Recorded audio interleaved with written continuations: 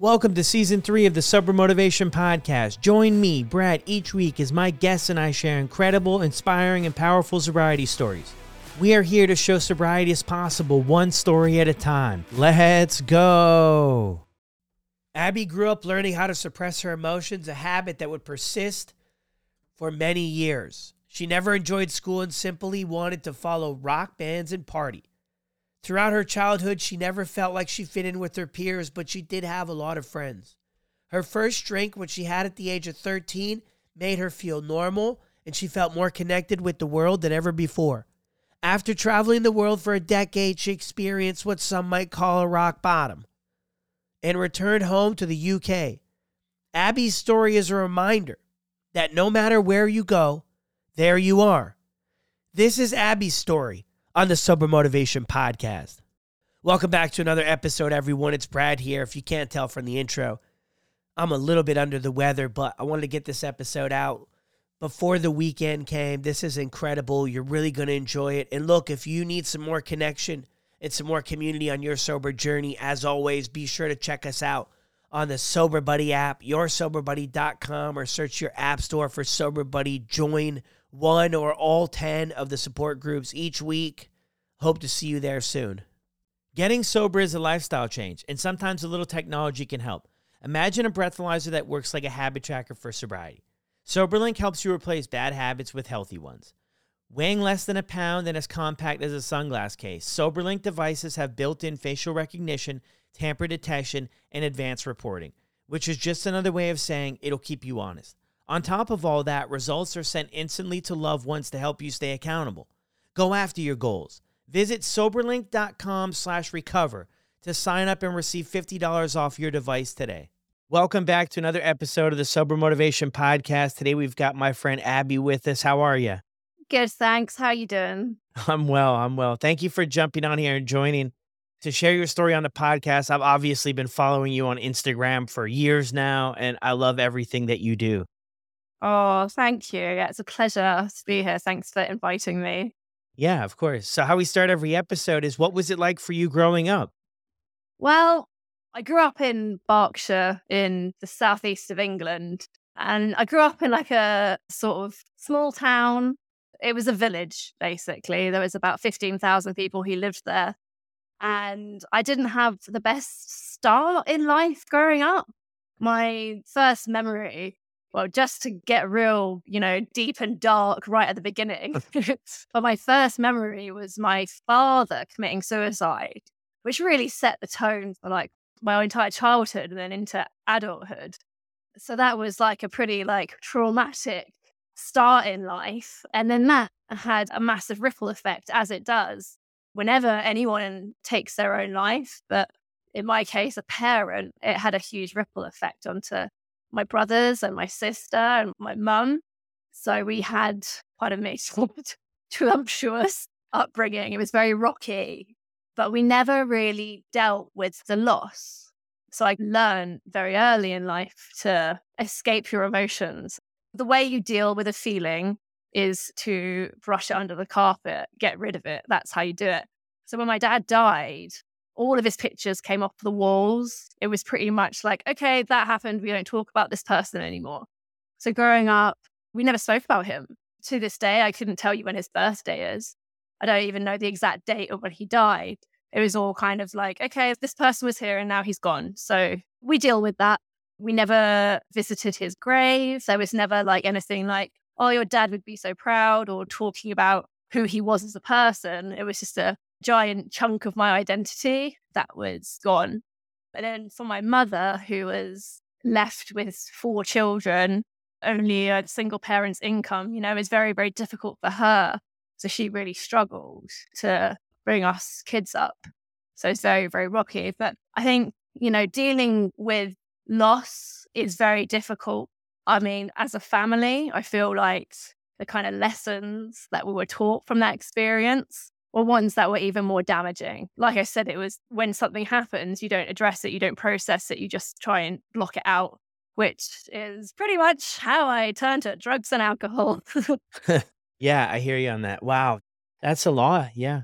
If that's what you're learning and that's what you're seeing when we're kids, there's different ways we do that, right? It's not necessarily when we're 5, 6. For me anyway, when I was 5 or 6, I wasn't drinking or doing drugs, but I didn't have anything like that happen, but I was definitely already seasoned at avoiding the way I felt. When I look back at it now through the recovery, I'm like, I was just destined for a path to find a way out. And then when I hit drugs and alcohol, it was like, oh my goodness, like now everything makes complete sense. How old were you when that happened? When my dad died, I was 4 or just about Wow. to turn 4. Yeah. Wow. And you have 3 siblings too. So yeah, and your mom holding down the fort, doing her best to do that. Yeah, that's a lot, right? Yeah. Yeah, it really was. My goodness. And where do you go from here? How did things look like for you when you started school? Like, were you plugged in and did you enjoy school at all? No, absolutely not. I hated it. It was a waste of time. I didn't see the point. Same. Yeah. All my report cards say that, like, Abigail shows promise or she has so much potential, but she just doesn't put in the work and stuff. It's like, Mm. no, I didn't put in the work because I didn't care. Like, studies was something I just wasn't interested in. Now, as an adult, like, I really like learning actually. And I would do anything to have like all this free education. But as a kid, I was like, this is stupid. I could be going out and having adventures. I could be skateboarding. I could be doing anything, but like going to school. My experience at school, although I had a lot of friends, I was quite popular at school. I was basically friends with everyone, all the different like little cliques there were. I was friends with everyone, but I never felt the same. Like I never felt like I fit in.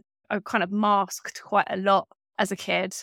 And it was true. Like I felt there was a kind of complicated darkness in me that other kids couldn't relate to.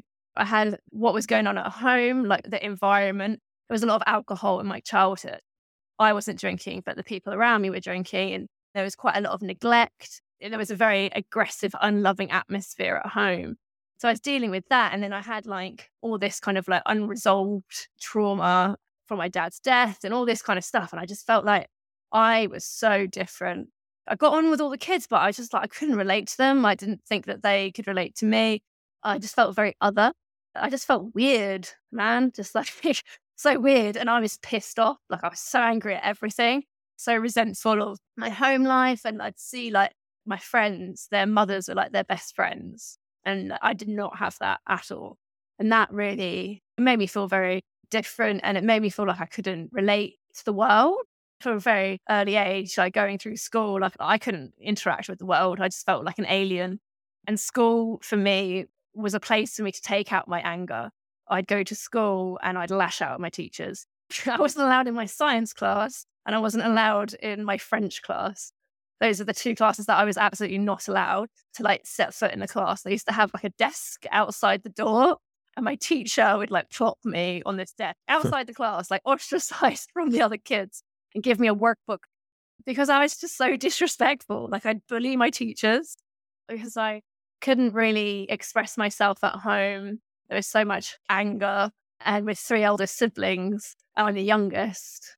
My siblings are fantastic. They always have been. But like, I was at the bottom of the pecking order. I couldn't really take up any space at home. So at school, I just exploded. That was where I took my Yeah. anger out. Yeah. My goodness. They had you out in the hallway doing a workbook. My Yeah, it's goodness. so rude. Like, I mean, I was a very difficult kid. Yeah. Don't think that the schooling system was something that as a kid that I particularly got on well with. I don't know, a different type of learning or something. But for me and the stuff I was going through as like a kid and as a teenager, I didn't want to listen to any rules. Yeah. Yeah. Like, I hear you on that. I was the same way. A little bit different, but same way. I never did well in school. I got suspended in grade 6 and everything. It just went downhill from there. I wasn't able to really follow the rules too. Did you think about or anybody ever reach out to you during this time of like, hey, what's going on? Can we help you? Like anything like that? me and my mum had a counselling session because it was known by my teachers that me and my mum had this really toxic, rocky relationship. So they tried to get us in counselling. I just shouted at the counsellor. And then I think I had a couple of sessions by myself. And again, I just didn't engage. I just yelled. I just bullied the counsellor like I was bullying my teachers. So I'm not Gotcha. surprised they kind of like washed their hands of me. And then also, like, this was the early 2000s. My nieces who are in school now, who are 13, 14, they have a mental health service in the school that the students can visit and they can interact with. And they can, like, it's like a drop-in service, which is fantastic. But the early 2000s, it was not like that. I was very much labeled a problem child, and that was the narrative. And yeah, it was like, you can't help her. Like, she's beyond help. She's just a naughty kid. Just forget about her. Yeah. So where do we go from here? What is this high school too? This stuff carries on straight through probably into high school and stuff? Yeah. Yeah. So I started drinking when I was about 13, 14. Drinking culture in England, or the whole of the UK really, is rice. Like, you're expected to drink as a teenager. It's very much like a rite of passage. A lot of like British culture is reliant on drinking, essentially. So I kind of just went straight into that, drinking cider with my mates on Friday nights when I was like, about 13, 14. And it didn't ring alarm bells for anyone, because that's just what teenagers do, especially in like a small town where I was from. I remember the first night that I got drunk was off these like sugary Alco Pops called WKD. They're bright blue. Like, anyone who grew up in the UK early 2000s will definitely remember these. 2 big bottles, and it'd get you like so drunk because you're a kid. And I remember drinking those 2 bottles and just thinking, like, I don't want to do anything else ever. This is it. This is what I want to do. Is there a job when you should do this? Like, can I go to school to study drinking? It just made me feel very normal. Like what I was describing before about feeling like an outsider and not being able to relate, or not feeling comfortable interacting with the world when I was drinking, that all went away. And I felt normal, and I felt like, oh, okay, I am part of the world. I am part of this bigger thing that everyone else seems to be getting involved in. And yeah, that was it. It was a switch. A lot of people that I speak to who also have drinking problems, is very much like quite the classic story, that switch goes off and I just felt normal. Yeah. Yeah. And that was your first time you got drunk? Yeah, I Wow. very much definitely remember that feeling. But then also I Yeah. remember as the night goes on and like the nights after that, I remember getting to the point where I was drinking and I'd get quite upset. I didn't identify it at the time, but I know now that whereas my friends were drinking, I didn't have the off switch. Like, I would keep on drinking. So they drink and get drunk. And I was drinking alcoholically, like pretty much from the get-go. I didn't want to stop. I would drink to the point where I'd get really upset and I'd be crying and people would have to console me and I wouldn't want to stop drinking. And there would be like a night out on a Friday, but I would want to go out on the Saturday and then the Sunday. And then I want to drink on the Monday morning. And then it was like, at the time, I didn't recognize it. But now looking back, I very much recognize the fact that once I started drinking, I couldn't stop. Yeah. I hear you on that. But going back to that first time, right? There was like that Mhm. euphoric experience of that first time when we're drinking. I had it anyway. And I've heard some other people talk about it. Do you feel like you ever got to that point again of what it was like that first time, or you were just looking for that ever since? Yeah, I think I feel like I got that almost every time I drank. Obviously, in like the latter years of my drinking career, things were very dark and I was not having a good time at all. But I feel like there was always sort of feeling where once I have my first drink, all the negative self-talk went away, all the anxiety went away, all like my self-hatred kind of went away. And that definitely like carried on throughout all my drinking. Gotcha. Yeah. No, I mean, that's what I get, for most of us makes it so attractive, right? It's solving these problems for our life, our emotions until it doesn't. I mean, that's usually kind of how it goes. It works until it doesn't. And then it creates monster chaos that, like, when I look back, I'm just like, this started out as a solution. Now this is causing all the doggone problems or making Yeah. stuff a lot worse. So where do you go after high school? What do you do after that? Well, so I ran away to London, as a lot of Yeah. people do in England or the UK. Well, I ended up getting expelled from school.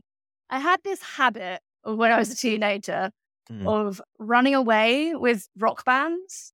I had this like groupie persona. When I was a teenager, I started going to like all these like local rock band gigs and I just thought it was the coolest thing ever because you could drink and then you could have sex with like boys in bands. And I was like, oh, this is amazing. I'm just going to do this now. So I kind of like turned that into a bit of a hobby. So I had this habit of finding rock bands and then just disappearing on tour with them for a couple of weeks at a time, and kind of like reappearing at home and then going to school and then being like, where have you been? I feel like I've just been touring Europe. Is that okay? And they're like, you've got to stop doing this. Like, you're going to get expelled.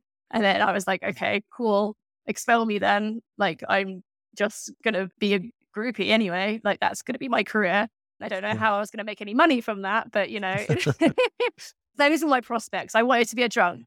Kids who are like in their later teen years are concentrating on school and studying and getting the grades, and they're looking at all these different universities they might want to go to. Whereas my priority is to literally just lay in sex and alcohol. That was all I wanted to do. I was like, right, I just want to drink and fuck, basically. And that's what I did. So I did end up getting expelled from school because I wasn't going. They used to look up all like the rock bands that they knew that I used to hang around with, and they'd like check their like tour dates, and they'd be like, right, we know that they've got this tour coming up. Do not, like, we're watching you. You've got to come in. And I still didn't come in. Anyway, so they expelled me. And then so I got expelled when I was out, I think I was 16 or 17.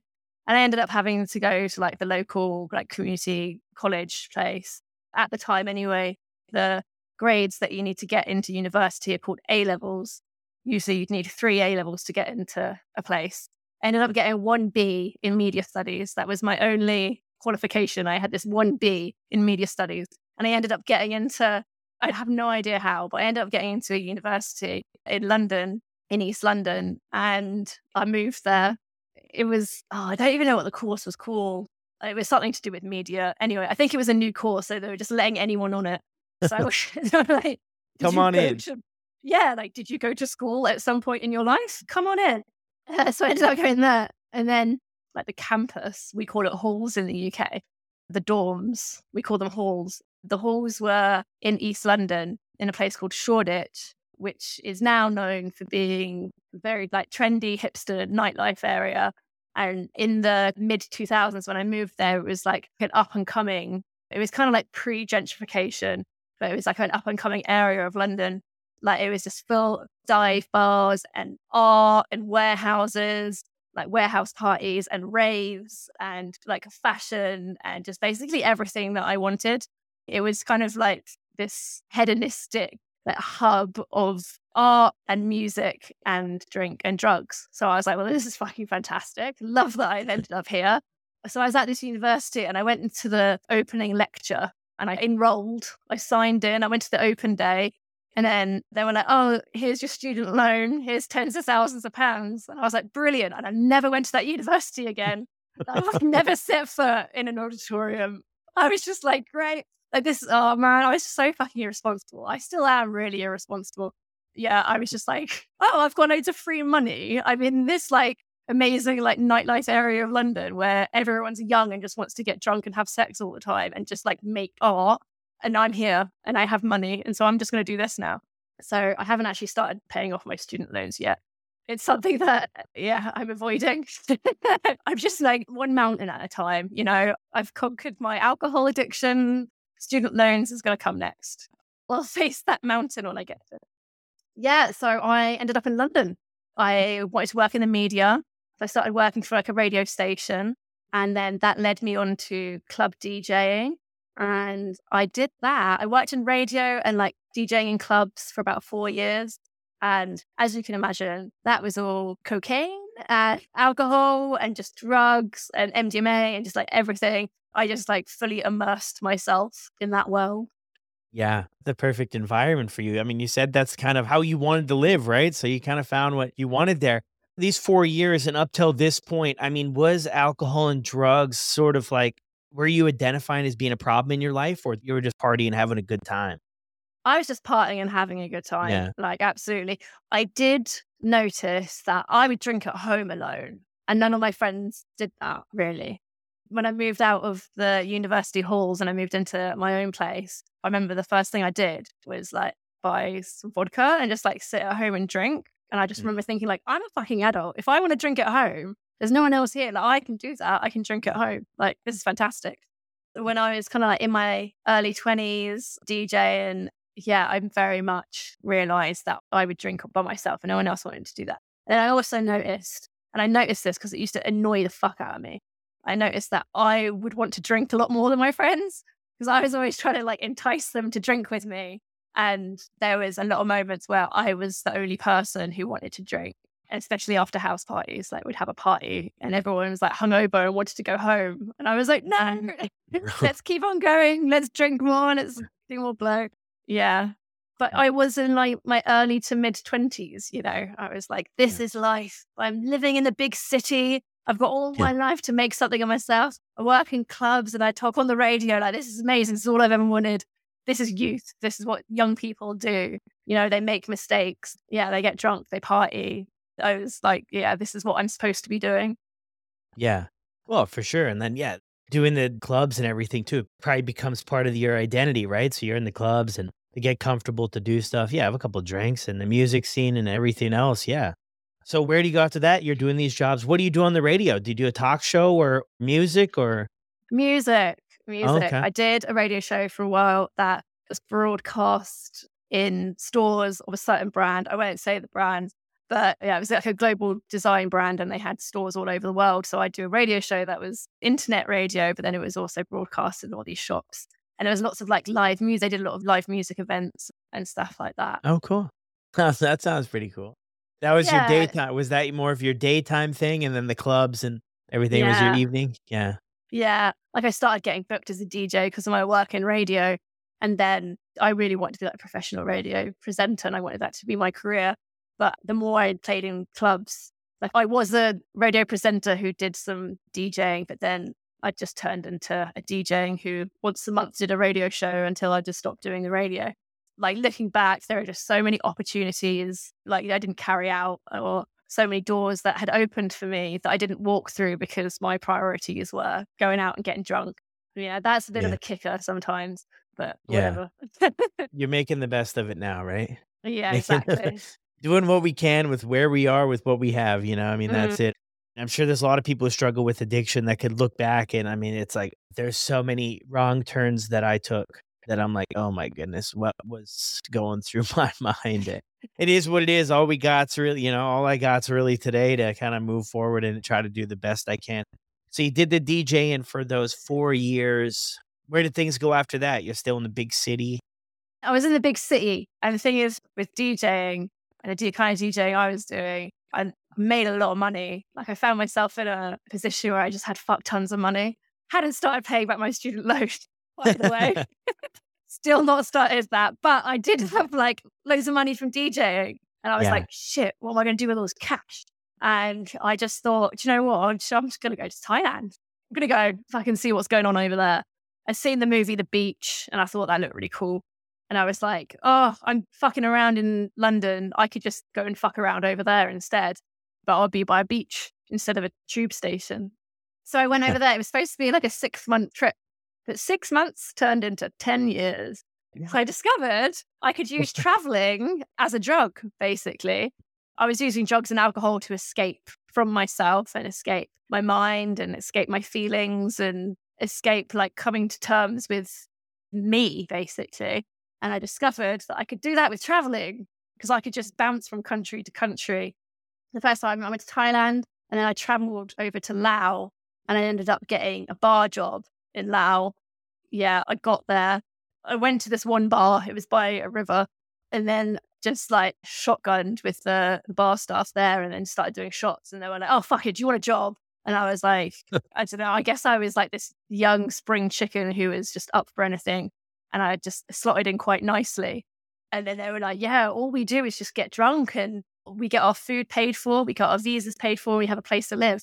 And then we just do this. And I was like, oh, what work do you do back at home? And they were like, oh, no, we don't go home. Like, this is what we do. And I was like, oh my God, you're living the dream. Like, this is what I want to do. So they offered me a job there and then. So I did bar work around Southeast Asia for a few years. Yeah, literally just working for my keep, basically, for a place to live and food and drink, sometimes drugs. I got paid in mushrooms for a little while, which was great at the time. Now I would not set that as a form of payment, but at the time it was fantastic. that was fantastic for me. I didn't have any prospects or responsibilities, and life was very simple. And it was just like a matter of waking up and being a party rep, basically, like just getting drunk and partying all day. I loved that. That was all I wanted to do. Like ever since I was a kid, that was all I wanted to do. Like I just wanted to drink for a living. I just wanted to party. Yeah, I guess I did that with my DJing, but then being out in Southeast Asia where I didn't have any bills and I didn't have a phone and I wasn't worried about buying new clothes and I didn't wear shoes for about 2 years. Life was a lot simpler. I loved that life of no responsibilities. Yeah. Yeah. A trip of 6 months turns into 10 years. So this is like a tourist attraction place that you're working at with other people from the Yeah. UK, like other employees are from the UK or local people or, From all over the world. Like there oh, was wow. also local people that worked in the bars also. But because this area of Laos is a town called Vang Vieng, which is up in the mountains, and at the time it was famous for being a party destination. So basically any kind of young backpacker from like Europe or North America or Australia, if they were kind of doing that Southeast Asia circuit, especially the party circuit, they would stop off in this town. So I did work with a lot of like locals and local families who really looked after us, actually. Most of the other workers were like Europeans or Americans or Australians. You know, I can never speak for someone else's kind of habits, especially when it comes to drugs and alcohol, but we were certainly all there for a reason. Like we're all running away from something. We're all searching for something that we weren't getting from our regular lives back at home. Yeah. Wow. So where did you go from there? I saw in one of your posts that you've been to Sydney, New York, Ottawa, and there was another place too. I can't remember the name, but your circuit didn't just end there, right? It did not, no. So I did some party work in Southeast Asia for a while. And then I got a visa for Australia. And I went to Australia to work for a little bit, where I worked in hospitality. I was working as a restaurant manager and then working in bars again. Hospitality was what I knew. And because I was traveling, it was something that you could do all over the world. So I traveled all around Australia and then lived there for a little bit. And then I did another stint in Southeast Asia and I met a guy who was from New York and he basically took me home. And then I lived Took you in the to New States. York. Oh, okay. Yeah. Yeah. He took me back to Long Island and then I just like lived there for a little bit. And then I ended up in Canada and I was basically a stray. Like I just go wherever, you know, earn enough money to kind of pay for my next plane ticket to the next country. And yeah, I just turn up somewhere and get a job, find a place to live and just live there until I got bored and then I all kicked out and then I'd move on. Yeah. And while you were doing all this, I mean, where are you at as far as like joy in your life and happiness? I mean, is that part of this? I mean, traveling and everything, or are you starting to see a little bit maybe differently of, hey, like maybe there's some things here that I should work on? You know what I mean? Like, are you getting that awareness throughout this? So the first like few years of my backpacking lifestyle, I was like living the dream. I was loving it. I was clearly an alcoholic. I didn't really know it right at the time, but I was like really severely abusing alcohol and was very dependent on alcohol and then also abusing drugs as well. But alcohol is my drug of choice. Like alcohol is the one thing that I have absolutely no control over. I'm absolutely powerless to it. So although I had stints of other drugs, like I had a pretty gnarly opium phase, went through like a pretty I went on a big crack binge for a few months, whatever. But the alcohol is basically my thing. The one thing that just absolutely destroys me. I was very dependent on alcohol and slowly my mental health and all my unresolved issues were kind of chipping away at me. I lived in Australia for 2 years and the first year I was like pretty okay. And then the last year I was so suicidal. Like I was completely depressed. And by that point, I'd say this was in 2017, I think, 17 or 18. That's kind of when I realized that I couldn't stop drinking and that, oh, I am an alcoholic. That was something I accepted. I remember like the point where I kind of realized that I had a severe drinking problem. Like I always knew that I drank really heavily and it was a massive part of my life, but I wasn't like, oh, okay, maybe this is a problem. But when I realized it was a problem was I was living in Sydney and I was living with a couple who are actually like really good friends of mine still to this day. I was staying in their house and they went away for 3 weeks and I was like looking after the house and the dogs. And the first day that they went away, I was like, oh, goody. I get to help myself to the liquor cabinet, which I did. I was like, oh, no one else is here. This is fantastic. I've got a whole house to myself and a whole liquor cabinet. And I was like, oh, I'll just have a little drinky and had a little bit of the whiskey. And then before I knew it, a bottle of whiskey and a bottle of vodka was gone. And then the next morning, I was like, oh, shit, I need to replace that. So I went to the local liquor store and bought a bottle of vodka and a bottle of whiskey, took it back and then replaced the bottles. And then I was like, oh, just have a little drinky. And then I had a little drink of the whiskey. And then by the end of the night, that whiskey and that bottle of vodka were gone again. And the next day I went back to the same liquor store and I was like, shit, I need to replace this. And then the cycle happened again. And that happened every day for 3 weeks. Like I could not control myself. Like there was this alcohol in the house and I could not stop myself from drinking it. Like that's when I realized I was like, oh, I'm absolutely powerless. Like it was like living in Groundhog Day, at the same day happening again and again, the same bottles I was drinking, replacing and not having the ability to not drink them just because they're there in a house. So yeah, that's when I realized like, oh shit, okay, I'm an alcoholic. But I didn't think that was a problem that had a solution. I'd never met anyone in recovery, especially like a young person, but I'd never met like another human who had gotten sober or who even referred to themselves as an alcoholic. I just had no experience of it. I didn't know that that was a thing that you could do. So I just accepted it. I was like, oh, okay, I guess that's my lot in life. I'm going to be a depressed drunk. Like, that's it. Like, no one's going to love me. I'm going to hate myself forever. But I'm just going to live my life that way and just see what happens.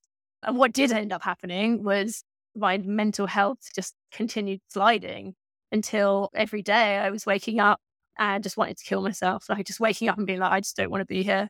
I hate this. This whole life thing is not for me. Yeah, wow. That was in Australia when that was going on too. You said for the 1 year. Were you drinking every day at this point? Like every night? And then you'd wake up and, feel. Yeah, big time. Yeah. And by that point, I'd been drinking every day for years and years and years by that point. Especially when I was like doing the party jobs in Southeast Asia, it was very much like I loved being in that environment because it was normalized, like waking up and drinking all day. That was normal. And that was always expected of us. Yeah.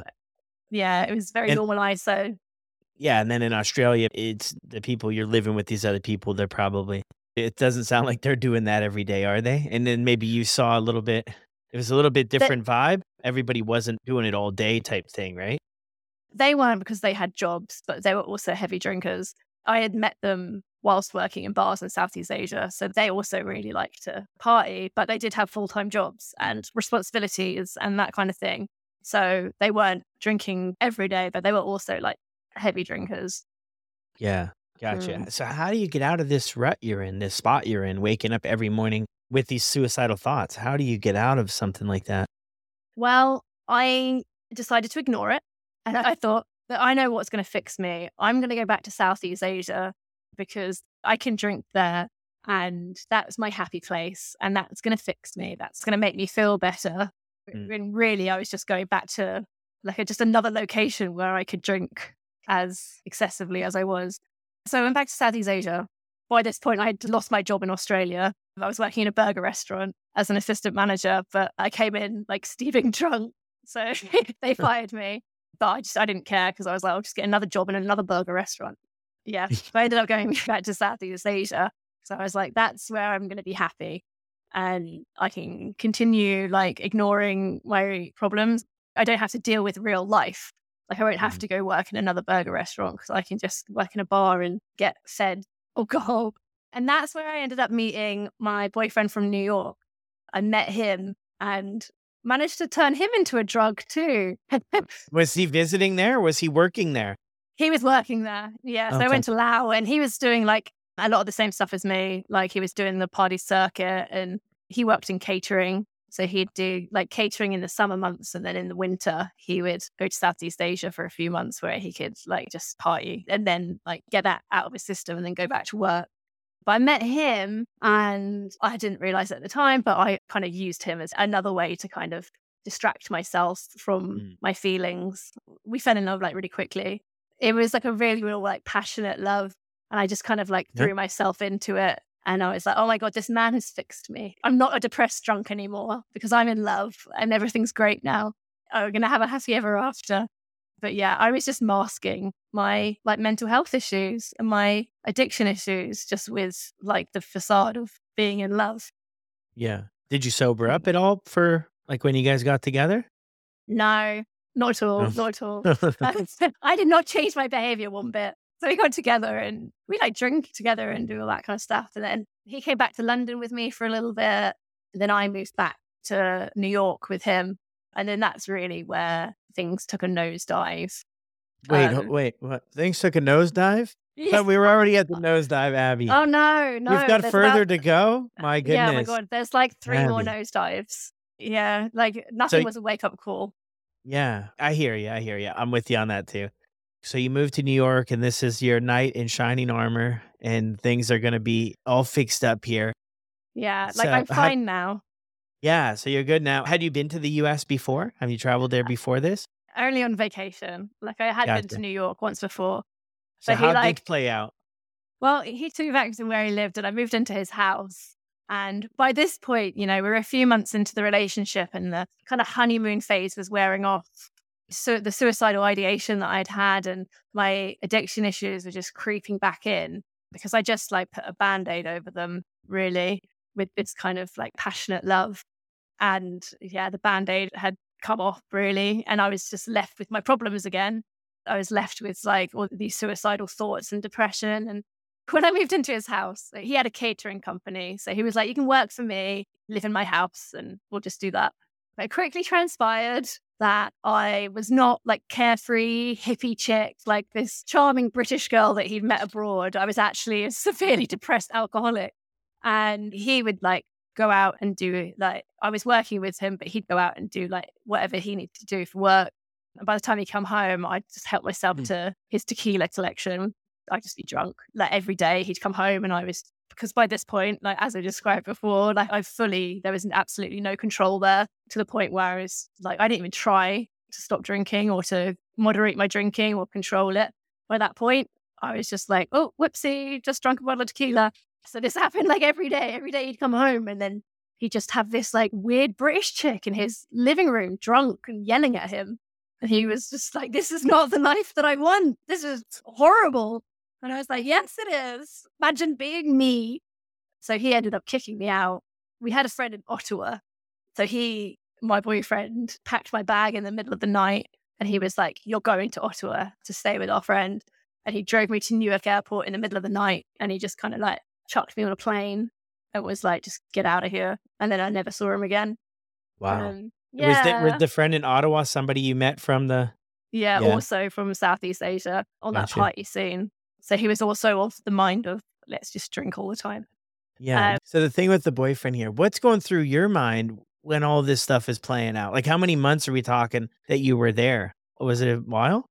I was in the States for, must have been about 6 months. Yeah. Okay. I did like a 90-day visa and then I left for a little bit and then I came back and then did another 90 days on that tourist visa.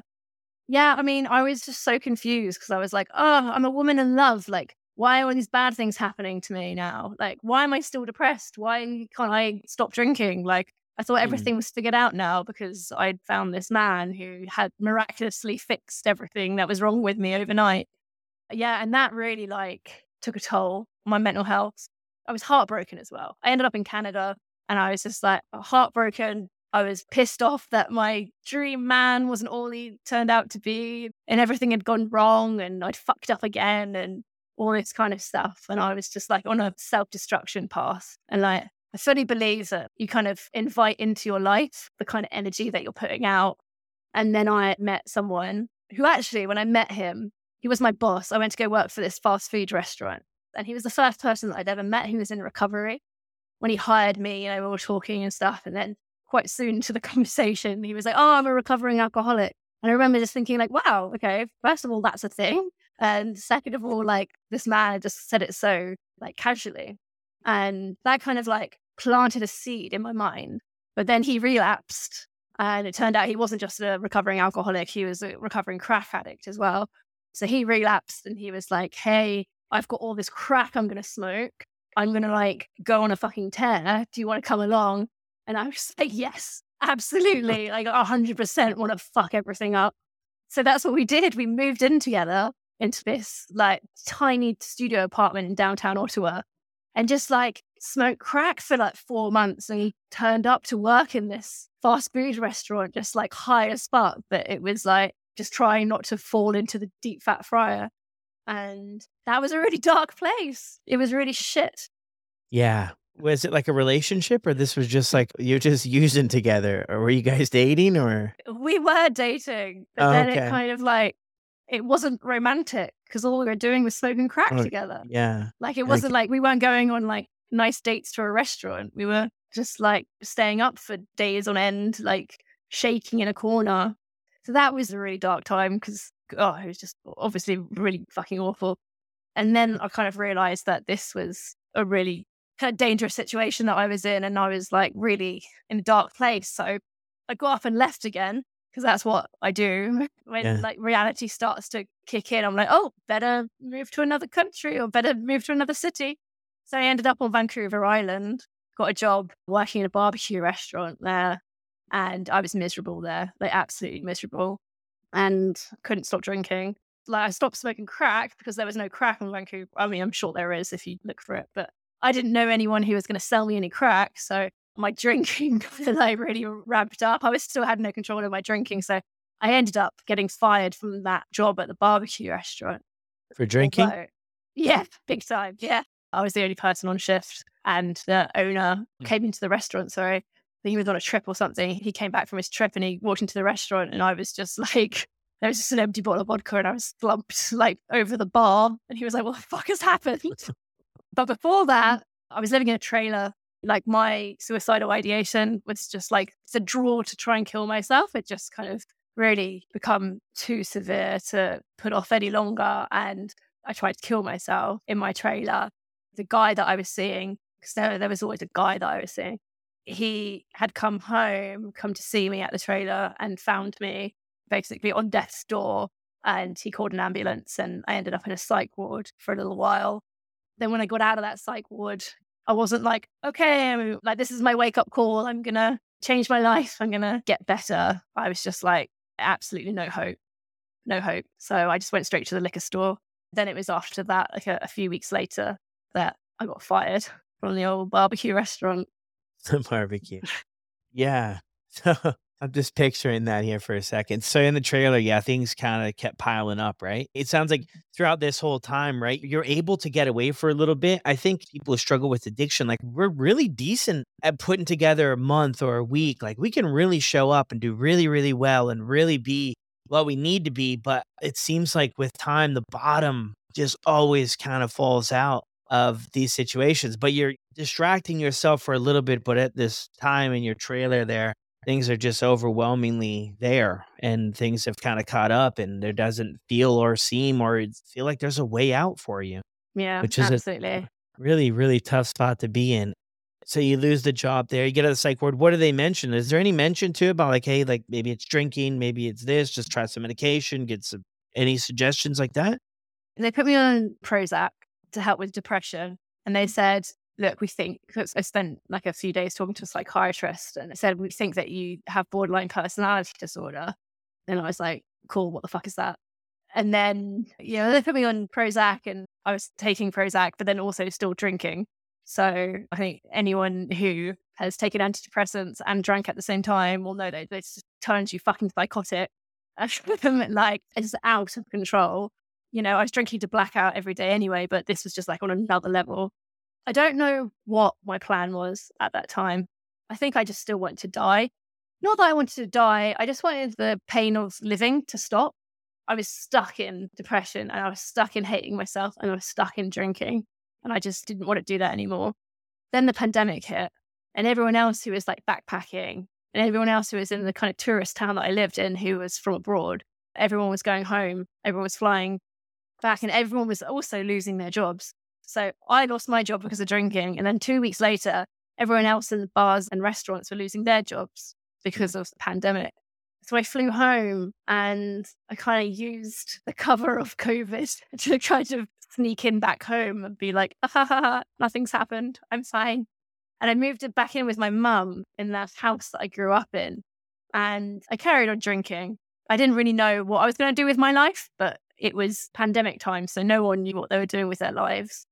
And all of a sudden I was still drinking, but I was kind of left with a lot of time and space, time to think and to reflect and just to be with myself, which I hadn't done in years by that point, because I was always running around, running away and doing anything that I could. So it meant that I didn't have to face up to myself. I remember very, very vivid. I remember one day I was like sat on my childhood bed and I just cleared up all the bottles that I drank over the previous days. There were a lot. And I put them all into a bag and I put the bag down by the bed and I sat down at the end of the bed and I just like heard a message, like some sort of message just got through to me at that point. It just said like, you don't have to do this anymore. You don't have to keep living like this. In that moment, I kind of realized that everything really that had happened in my life, that was just like in my adult life anyway, that was caused so much pain and chaos, was down to alcohol. And that alcohol was a massive problem and it was stopping me from being happy or progressing in life or having anything, like having a relationship or having a job or a stable place to live. Like it was alcohol that was always the block. And then it just all made sense to me.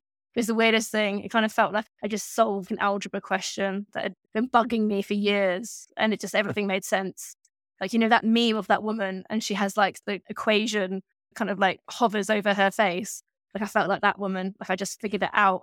I was like in Rain Man or something.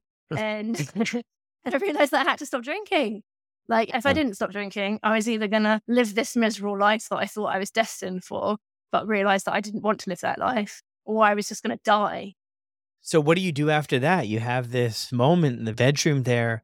Did you talk with your siblings or mom or any other family while you were on this trip too? Or did you just kind of show up after 10 years back at the house? I just kind of showed up, really. Like my mum knew that I was in a psych ward for a little bit. And so my mum knew what happened there. And like, I think it was pretty much everyone knew that I had addiction issues. I had substance abuse issues, you know. It was very apparent. I don't think they knew how bad things had gotten because I was off gallivanting around the world and all they saw was kind of an Instagram grid of me on a beach in Thailand and having the time of my life. They only saw what I wanted them to see. So they didn't really know what had been going on with me. I mean, they do now because I talk about it on podcasts, but they didn't at the time. So I did tell my family and my friends that I was going to stop drinking. And they all said, like, thank fuck for that. Like, good. Wait, was Yes. that the next day? Like, was it that quick? Or how did the next day after that moment where you're on the end of the bed, what did the next day look like? Well, the next day I had a drink, as you do. And then after that, I was very irresponsible with getting sober. Like, if I was to get sober again, which, well, like, hopefully I never have to do, but or say if I like rewound time and I had to do this experience again, I would have done things completely different. But no, I just like, I told all my friends and family that I was going to stop drinking. That meant that my mum stopped offering me alcohol. And then I just went cold turkey and I did everything by myself. Like I didn't really think about reaching out for support or joining any like 12-step programs or anything. I was just like, my focus was I just need to stop drinking. So yeah, I kind of like detoxed by myself, which was fucking awful. I know now that you should never do that, especially kind of the amount that I was drinking. I was like a really, really, really heavy drinker and it can kill you if you just stop drinking alcohol. Yeah, so I spent like about a week in bed having hot flushes and first couple of days I was sort of like hallucinating and stuff. And like everything else in my life, it was very irresponsible. Yeah, but I just knew my focus was just like not drinking. Like I didn't know the phrase one day at a time back then. I do now. But that was what I was doing. I was just like one day at a time, just not drinking and waking up the next day and deciding not to drink. And in that first week anyway, like my brain didn't work, like nothing worked. So I just watched Netflix for a week in bed, which worked for me. Yeah. Yeah. And especially during the pandemic, that's what probably a lot of people were doing anyway, right? Yeah. No, that's incredible. When was your sober date? 1st of April, 2020. Wow. Yeah. So it was April Fool's Day. Some of my friends, I did tell them that I'm going to stop drinking on April Fool's Day. And they were like, haha, April Fools. And I was like, haha, no, I'm actually really depressed and I can't stop drinking and I'm definitely an alcoholic. They're like, oh, that really takes the fun out of April Fool's Day.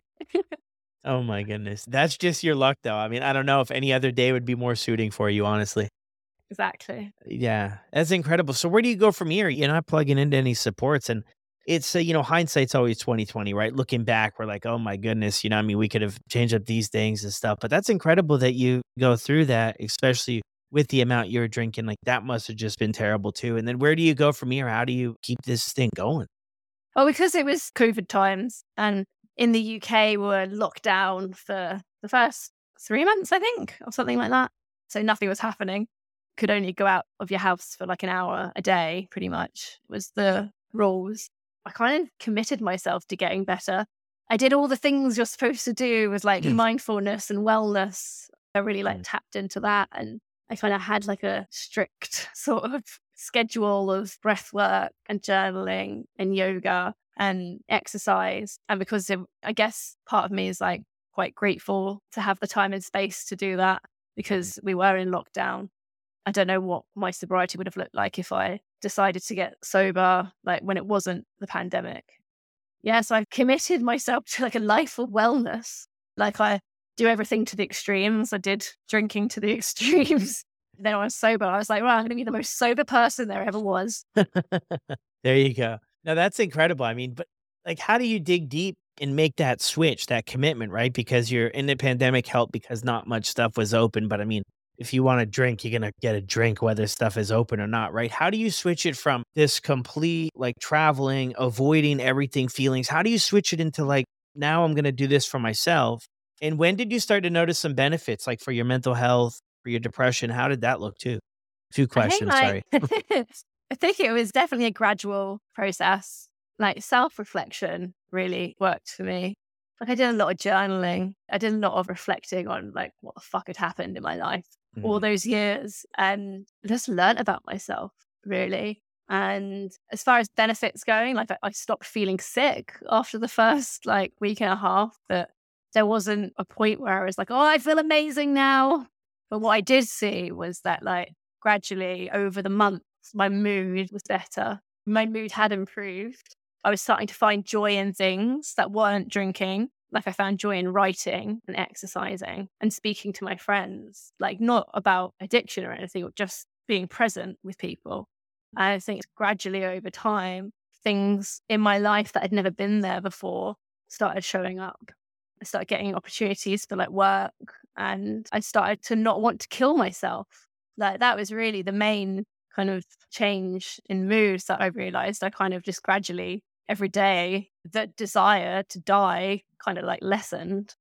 But yeah, I did all the kind of like wellness stuff for a while and then the COVID restrictions then gradually lifted and ended up working again and kind of went back out into the real world.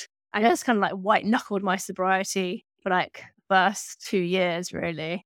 And then I kind of had a bit of a mental breakdown, which was when I realized that perhaps all the techniques I'd been using to kind of better myself were, although they were effective, it was like a little bit superficial in a way. Like I was doing all the stuff that would make me feel better, but I wasn't like digging deep into emotional sobriety or learning about the reasons why I drank or kind of exploring spirituality and stuff like that. Wow. Yeah. For the first year, I think it's incredible that we stay on course. It might even be a good thing to kind of wait a little bit of time before we dig into, all that stuff. So how do you do that? What are you doing now to look after all those other areas? Well, the biggest change and the biggest like development for me was joining 12-step program. Yeah, I did like 2 years of just focusing on not drinking. That was it. I was like, I'm not drinking, I'm doing yoga. Like that was just how I lived my life.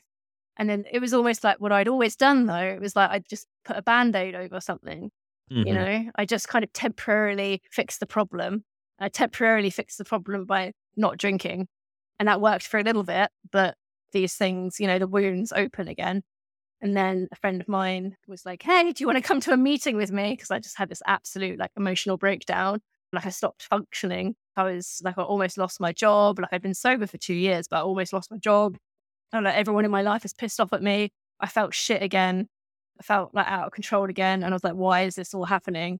And like, I'm sober. Like this stuff isn't supposed to happen anymore. And then a friend of Yeah. mine was like, oh, do you want to come to a meeting with me? And I was like, yes, please. I need something. Like what I'm doing isn't really working anymore. I have to change something. So I went to a meeting and now I work a 12-step program. Like I have a sponsor and it's really important to me. That's incredible. Yeah, it's always so true. Like what got us here won't get us there type thing, right? Like there's levels to it. And it's same thing I think with sobriety too, is that we've got to constantly reevaluate what we're doing and how we're living and how we want to live. And things might change. Our tools over time might change. It might be therapy. It might be a fellowship. It might be church. It might be whatever it is. It might be CrossFit. So many different things, but we have to look at it to maybe make adjustments. Look, this has been incredible. I appreciate you so much for jumping on here and sharing your story. I have two things before we finish up, if that's okay. What would you say to somebody if they were struggling to get or stay sober right now?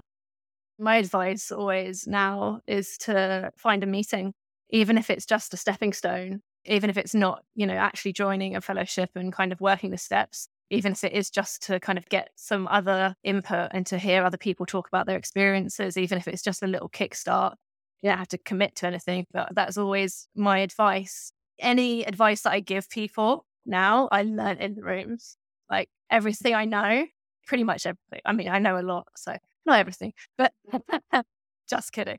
When it comes to recovery, pretty much everything I know is from being in a 12-step program. So there's nothing that I can ever teach someone that they can't learn in a 12-step program. Yeah, beautiful. Yeah, and the community and connection that you can get with other people, right? And a lot of times when people first start out, it's the denial. It's the denial aspect. Mm-hmm. I'm not that bad. It's not me. Go to a meeting here.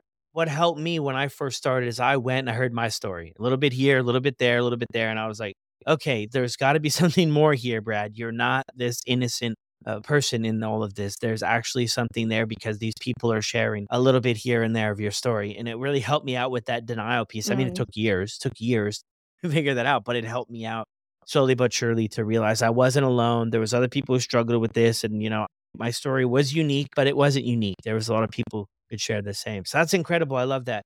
I also wanted to ask, where can people follow you? Where can they check you out? Is there anything that you want to mention that you're up to? Yeah, you can find me on Instagram. It's just Abi Feltham. It's ABIFELTHAM. And then TikTok, my handle is Abi.Feltham, just to make things complicated. I'm up to lots of bits and pieces. I'm a full-time content creator now. I work for myself, so I have a lot of projects going on. But one project that I'm really proud of is my recovery journal. I basically, I mentioned before that I did a lot of journaling in my kind of early sobriety, and it's something that I feel like has really, really helped me. It's, the prospect of journaling is a bit daunting sometimes. It's like, what are you supposed to do? Just write shit on a page? Like, what do you have to do? So I created a recovery journal. It's all prompted and guided, and it's the kind of stuff that helped me, the kind of stuff that I wrote when I first got sober and entered recovery. There's a page that you write in the morning and then one in the evening. And the morning's all about kind of assessing your emotions, how you're feeling, and then like creating direction for that day and kind of committing to a day of recovery. And then in the evening, it's all about reflection. You reflect on your day and how you handle things and how things were. Wow, that sounds incredible. I'll drop the Yeah. link to that too in the show notes. So if anybody wants to check out, I'll drop all the links for Abby where you can follow her and send her a message. If you guys enjoyed this episode as much as I did, send her over a message, tell her thank you. And yeah, it's been a pleasure. Thank you so much for taking the time today to join us. Oh, it's fantastic. Thanks, Brad.